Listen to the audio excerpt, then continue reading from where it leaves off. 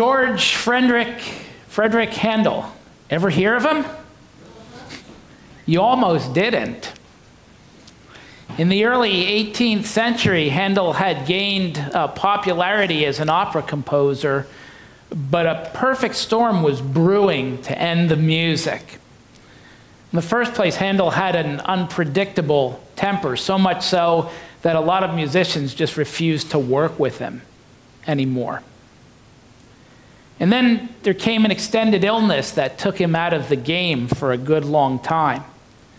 And when he tried to return again, some 10 years later, the public had moved on. Nobody was really interested in the music that he was writing anymore. And he was broke, impoverished, depressed to the point of despondency, when out of the blue in 1741, he was asked to produce a charity work to be performed in Ireland. Well, you know, it's an interesting thing. Adversity can do some things. So as it can make us bitter people, it can also drive us to the foot of the cross, and that's what it did to Handel. And inspired by his Christian faith, Handel wrote his sacred oratorio, Messiah, with an almost superhuman energy and zeal. And I would say inspired words, but the libretto were inspired words. They were all scripture. And if not for that magnificent work, you would have never heard of George Frederick Handel. He would have disappeared from history. You know, the music in Israel, it had almost disappeared because the source that inspired it had taken a 400-year hiatus. And there were some people who just simply forgot the music altogether. They'd moved on. They were doing other things. There were others, like the Pharisees and Sadducees, like the teachers of the law. They remembered the music, but they got the tune almost entirely wrong. But there were some who remembered the old music, who still knew it by heart, who still hummed it to themselves. And then one day, there was fresh music, and it began in the form of a prelude. Scripture reading today is from the Gospel according to Luke, chapter 1. In the time of Herod, king of Judah, there was a priest named Zechariah who belonged to the priestly division of Abijah. His wife Elizabeth was also a descendant of Aaron. Both of them were upright in the sight of God, observing all the Lord's commandments and regulations blamelessly. But they had no children because Elizabeth was barren, and they were both well along in years. Once when Zechariah's division was on duty and he was serving as priest before God, he was chosen by lot according to the custom of the priesthood to go into the temple of the Lord and burn incense. And when the time for the burning of incense came, all the assembled worshipers were praying outside. Then an angel of the Lord appeared to him, standing at the right side of the altar of incense. When Zechariah saw him, he was startled and was gripped with fear. But the angel said to him, "Do not be afraid, Zechariah. Your prayer has been heard. Your wife Elizabeth will bear you a son, and you are to give him the name John. He will be a joy and a delight to you, and many will rejoice because of his birth. For he will be great in the sight of the Lord. He is never to take wine or other fermented drink, and he will be filled with the Holy Spirit even from birth. Many of the people of Israel will he bring back to the Lord their God. And he will go on before the Lord in the spirit and power of Elijah to turn the hearts of the fathers back to the children and the disobedient to the wisdom of the righteous, to make ready a people prepared for the Lord. And when it was time for Elizabeth to have her baby, she gave birth to a son. Her neighbors and relatives heard that the Lord had shown her great mercy, and they shared her joy. On the 8th day, they came to circumcise the child, and they were going to name him after his father, Zechariah, but his mother spoke up and said, "No, he is to be called John." And they said to her, "There's no one among your relatives who has that name." Then they made signs to his father to find out what he would like to name the child. He asked for a writing tablet, and to everyone's astonishment, he wrote, "His name is John." Immediately his mouth was opened and his tongue was loosed, and he began to speak, praising God. The neighbors were all filled with awe, and throughout the hill country of Judea, people were talking about all these things. Everyone who heard this wondered about it, asking, "What then is this child going to be?" For the Lord's hand was with him. His father Zechariah was filled with the Holy Spirit and prophesied, "Praise be to the Lord, the God of Israel, because he has come and has redeemed his people. He has raised up a horn of salvation for us in the house of his servant David, as he said through his holy prophets long ago, salvation from our enemies and from the hand of all who hate us, to show mercy to our fathers and to remember his holy covenant, the oath he swore to our father Abraham, to rescue us from the hand of our enemies, and to enable us to serve him without fear, in holiness and righteousness before him all our days. And you, my child, will be called a prophet of the Most High, for you will go on before the Lord to prepare the way for him, to give his people the knowledge of salvation through the forgiveness of their sins because of the tender mercy of our God, by which the rising sun will come to us from heaven to shine on those living in darkness and in the shadow of death, to guide our feet into the path of peace." Our Father, as we contemplate these words, may the words of my lips and the meditation of all of our hearts be acceptable in your sight. May they lift us up to you, O Lord, our God, our rock, and our Redeemer. Amen. Well, the source of the music, God's revelation, it had stopped for 400 years, a 400-year hiatus. And most had forgotten the music, or they were missinging it now. But not Zechariah and Elizabeth. They remembered the old music and were stirred by it. They were upright, we're told, in the sight of God, observing the Lord's commandments blamelessly, which certainly does not mean that they were sinless, but it does mean that they were sincere and spiritually sensitive and waiting for the Lord.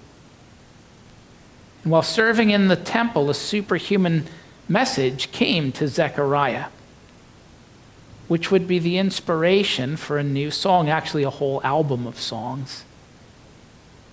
But this would be the prelude, and it would begin with a tune of grace. It strikes me as I read this account of what happened with Zechariah, how gracious God is. You know, we can look at the writers from that period, and we know that all of Israel was waiting for a Messiah to come. There was expectation that a Messiah would come.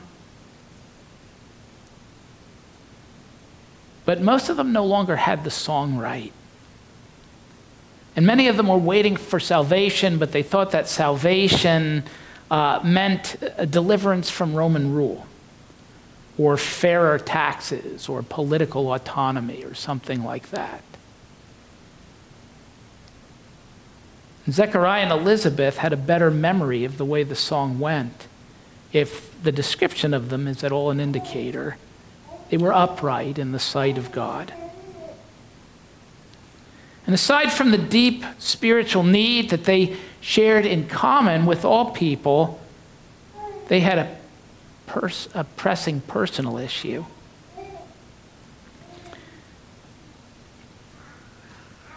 think the problem with most people today is that they forget the grandeur of God. We forget the grandeur of God. We use this language of personal Savior, and somehow I think that conjures in our mind something like a personal assistant. That God is a kind of a vending machine. We make our request to him. If we get the formula right, he delivers for us. And we forget who he is. When I was a new Christian and was involved with InterVarsity Christian Fellowship on the campus of William Patterson University, within InterVarsity circles, the name Barbara Boyd was well known. You may know that name or not. Barbara Boyd was on staff with InterVarsity Christian Fellowship for 40 years, from 1950 to 1990. And she wrote, I want to share this thought with you. She said that if you were to take the 96 million miles that separate the earth from the sun, you know, that's a figure that we can write and we can do the math and figure, but really hard to envision that 96 million miles. And she said that if you were to take the 96 million miles that separate the earth from the sun and you were to represent it as the thickness of a single sheet of paper, that the nearest star to us would be a distance of stacked papers 70 feet high. Taller, I think, than this ceiling is. And the diameter of our galaxy would be a stack of papers 310 miles high. And our little galaxy is but a speck among billions and billions of galaxies. And Barbara Boyd said, and Hebrews 1 says that Jesus Christ holds the universe together by the word of his power. You do not ask someone like that into your life to be your assistant. Sometimes we forget the grandeur of God. But getting hold of the grandeur of God in some way, it's incredible how intimately concerned God is with each of our lives. God was on the verge of an act in the central miracle of the incarnation, of God becoming man, was on the verge of an act the likes of which the world never witnessed before and will never witness again. On the verge of a salvation of universal proportions. And the prelude to it would come through a hurting couple.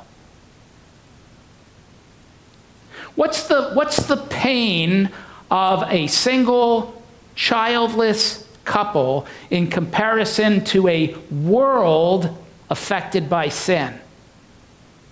A world ravished by war and violence and disease and misery and suffering.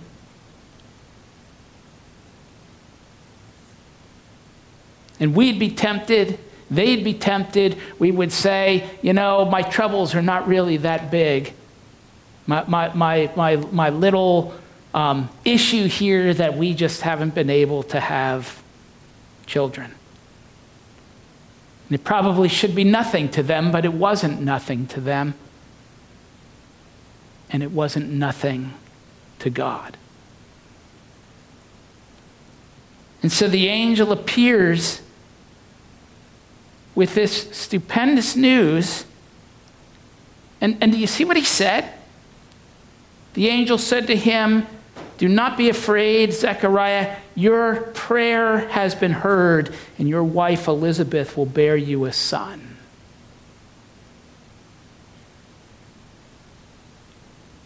The prophecy didn't have to be fulfilled in that way. No prophecy ever said that the voice of the one crying in the wilderness, prepare the way for the Lord, would come through a couple who up to that point had been barren. It wasn't necessary for the prophecy to be fulfilled in that way. But God was concerned with Zechariah and Elizabeth intimately, personally. The God who holds the whole universe together, who was on the verge of a salvation of universal proportions, was concerned with the situation of Zechariah and Elizabeth. And what that tells us, what it tells me, is that God is a God of lavish grace, of prodigal grace. If you'll pardon the unseemly analogy, God seems to throw around grace like a drunken sailor throws around money. He's a God of lavish grace. And so his name is to be John. Now, that wasn't a name of anyone in Zechariah's family, but it was a fitting name. You know, the name John is quite a fitting name. I'm sure that everybody here knows somebody by the name of John. I know several people named John. Everybody knows someone named John. It's a nice name, but it's fairly meaningless to us other than a kind of a label. That's John over there. The Greek name, Ioannes, is no more meaningful, but Zechariah and Elizabeth didn't speak English, and they didn't speak Greek, not at home anyway. They spoke Aramaic. And Ioannes is a Hellenized version of the Hebrew Yahachanan. And that name does have meaning. It means God, Yahweh, is gracious. You know, if you want to learn the music of Christmas, the music of this great redemption that God has sent into the world, you need to gain a vision of the greatness of God. If you think of God as being so small or having such little weight that it's fitting for him to be your assistant, you will never understand. But nor will you understand it if you seek never so carefully to gain a vision of the greatness, the transcendence, the holiness of God, and you don't understand that this is a God who is near to you as well, who's numbered the hairs of your head, and who in his great plans for the redemption and the transformation of the universe is intimately concerned with you. The prelude starts with a tune of grace, and it progresses into a melody of hope. You know, I can't judge the people of Israel too harshly. 400 years is a long time. It's 16 generations. Our country hasn't been in existence for 400 years. It was a long time when people were in captivity in Egypt, generation after generation for 400 years. It was a long time for the people of God to have no word from God. And many of them gave up hope. I wonder sometimes when I look at myself if I would have been among them. Oh, we like to flatter ourselves. If I had been in the garden, I wouldn't have eaten the fruit. If I had been in the desert, I wouldn't have grumbled. And I wouldn't have given up hope if I were living under the Romans. I sometimes wonder if I would. And there were some people who completely gave up hope, just sold themselves out to the Romans. The tax collectors were among them. You know what's real? You know what the reality is? The Romans are the reality. There were others who, well, they didn't do so overtly, like the Pharisees and the Sadducees, who had a form of godliness but denied its power, and they set themselves to working hard to make the world in which they lived a better place, because they forgot the music and they gave up on the promise. Now listen, please don't misunderstand me. I'm not saying that we shouldn't try to make the world a better place. You ought to try to do that. But my dear friends, do you recognize, do you understand that the world will never be anything other than the world? It will never be the kingdom of God, which is something quite different and comes from outside of this world. And there were many people who had given up hope. How can you tell if you've given up hope? The Pharisees would say, well, what are you talking about? Of course we haven't given up hope. You know, the Apostle Paul says that nobody hopes for something he already has. We hope for things we don't have. That is to say, hope is future-oriented. Hope is oriented toward the future. How can you tell when you've given up hope? When you think that the best days were sometime in the past. When you yearn for the good old days. When you think the future looks bleak. When the music in your soul dies. But this child, John, was born with a task.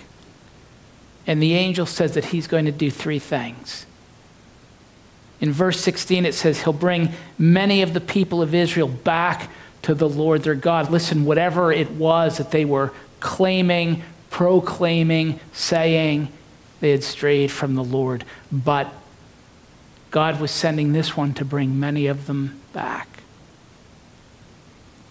And in verse 17, he says that he'll turn the disobedient to the wisdom of the righteous. And sandwiched right between those two things, the angel says he'll turn the hearts of the fathers back to the children. It's unexpected. Maybe Luke got that wrong when he was recording it. Maybe Zechariah heard it wrong when he reported it. That doesn't make sense, does it? He'll turn the hearts of the fathers back to the children. Don't you think he meant that he'll turn the hearts of the children back to the fathers? Isn't that where the problem is? Isn't the problem that people have become unfaithful to the old ways, to the ancient paths? Isn't it the next generation that needs to be brought back? Isn't that where the problem is? And isn't that what's needed today? That people need to be brought back to where we were? But there is no going back. There never was. Time works in one direction. And the past is the past. And to long for the past is a sure sign of a people who have given up hope. Because hope has to do with the future. But the prelude that John brings is a melody of hope. He'll turn the hearts of the fathers back to the children. That those who hear the message, who learn the song, will no longer pine away for the good old days, but will look forward to the future in hope and eager expectation of what the Lord will do. It was a tune of grace that became a melody of hope, and so far, it's really been just a prelude to the prelude. But then comes the main movement of the prelude. The main movement of the prelude is sung by Zechariah himself with a newly loosened tongue, and being filled with the Holy Spirit. It begins in verse 68 and continues down to verse 79. Now, I don't know if Zechariah literally sang this or not, but he crowed it. He crowed it. Praise be to the Lord, the God of Israel, because he has come and he has redeemed his people. He's raised up a horn of salvation for us in the house of his servant David, as he said to his holy prophets of long ago, salvation from our enemies and from the hand of all who hate us, to show mercy to our fathers and to remember his holy covenant, to the oath he swore to our father Abraham, to rescue us from the hand of our enemies, to enable us to serve him without fear in holiness and righteousness all of our days. And then he sings about his son's role in that. And he says, and you, my child, will be called a prophet of the Most High. For you will go on before the Lord to prepare the way for him, to give his people the knowledge of salvation through the forgiveness of their sins, because of the tender mercy of our God, by which the rising sun will come to us from heaven, to shine on those living in darkness and in the shadow of death, to guide our feet in the path of peace. Isaiah breaks forth in this Holy Spirit-inspired prophecy, and he sings about his son's role. He'll go before the Lord, heralding the way, and he's going to bring a new melody to the old music. And like the prophets of old, the word of God will come through him. In fact, Luke will tell us in chapter 3 that the word of God came to John, the son of Zechariah, in the desert.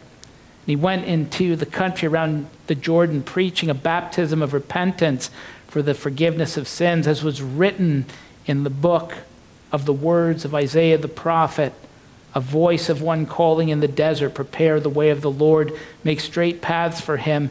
Every valley shall be exalted, every mountain and hill made low, and the crooked shall become straight, and the rough places plain, and all flesh will see the salvation of God. John is not the main motif. He's the prelude. John himself knew that. In another John, the Apostle John, in his gospel, he tells us that when John was out in the wilderness preaching and baptizing, that this was John's testimony when the Jews of Jerusalem sent priests and Levites to ask him who he was. And he didn't fail to confess, but he confessed freely, I am not the Christ. And they said, who are you? Then are you Elijah? And he said, I'm not. Are you the prophet? That's another indication of the Christ. He said, no.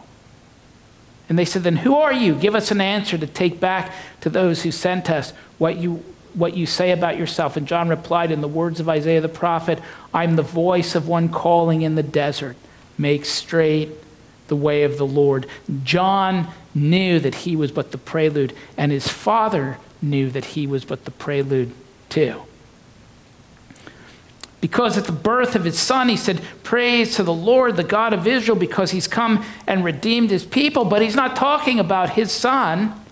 For he says he's raised up a horn of salvation for us in the house of his servant David. And John was not from the house of David. John was of his father, from Abijah, from Aaron, from Levi.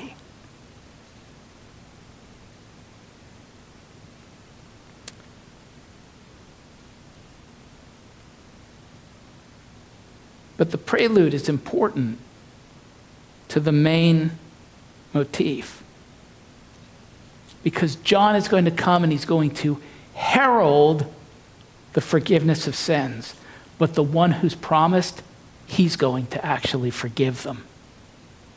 John will bring the knowledge of salvation, but the one promised, he will bring salvation. And John will proclaim a light dawning on those living in the shadow of death, but the one promised, he is the light. And John will tell of a peace that is to come, but the promised one, he himself is our peace. I wonder if this is a song that you've learned to sing. I hope by God's grace you can and will. It's a tune of grace. You'll never understand that if you never get a glimpse of how immense, how powerful, how transcendent, how holy God is.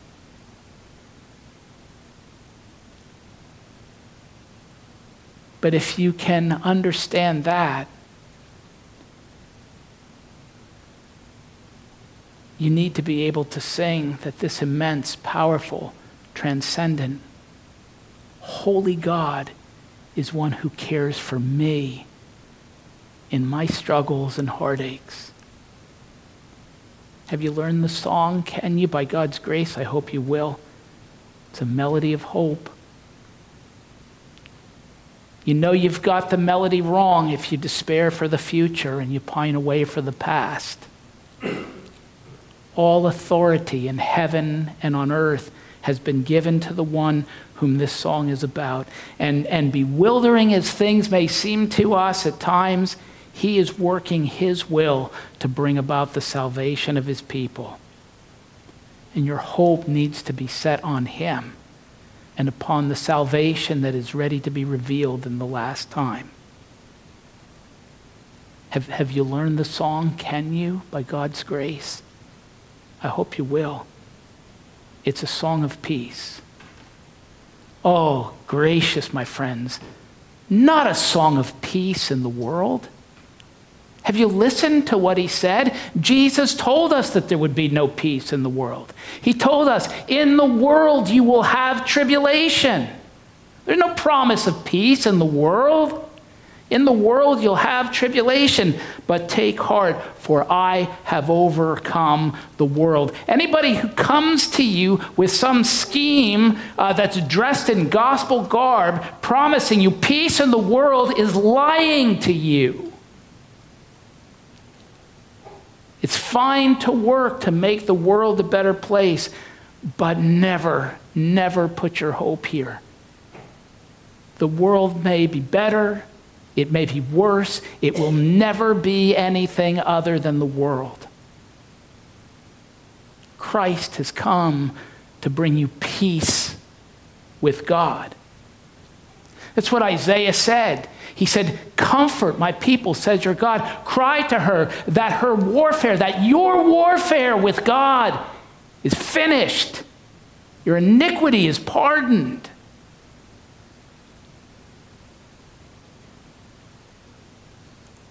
And if you come to understand that and learn that song, it's the only peace that you'll really want, because in the end, it's the only peace that will really matter.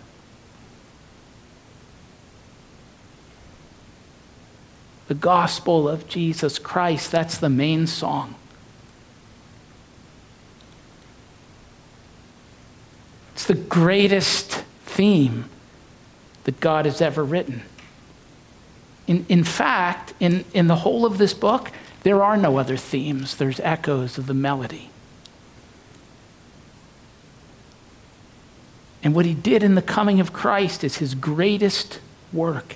Never to be bested, never to be superseded, never to be duplicated, never to be repeated.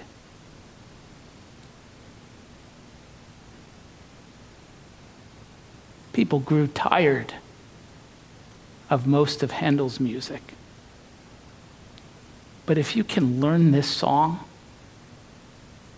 it will never grow old, never go out of style. and it will satisfy your soul to sing it for the rest of your life and throughout eternity. Pray with me if you would.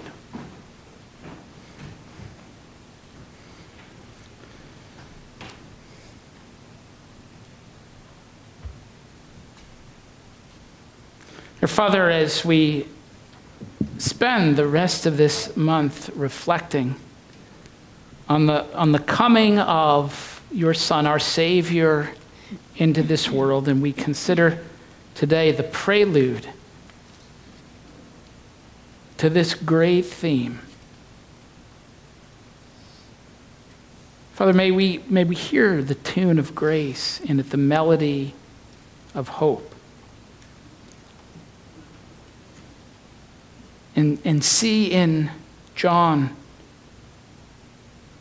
the prelude of the coming of the one who's like the sun rising upon us from heaven, to shine on those living in darkness and in the shadow of death, and to guide our feet into the path of peace with you. And we'll praise you for it, or help us praise you for it.